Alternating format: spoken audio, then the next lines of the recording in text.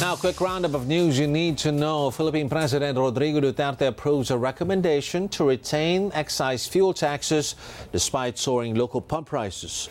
Some senators call out the Philippine government for allotting just 200 pesos per family under its cash subsidy program. A United Nations agency warns 9 out of 10 Ukrainians could be plunged into poverty if the war drags on over the next year. And South Korea reports over 400,000 new COVID cases for the first time since the pandemic started.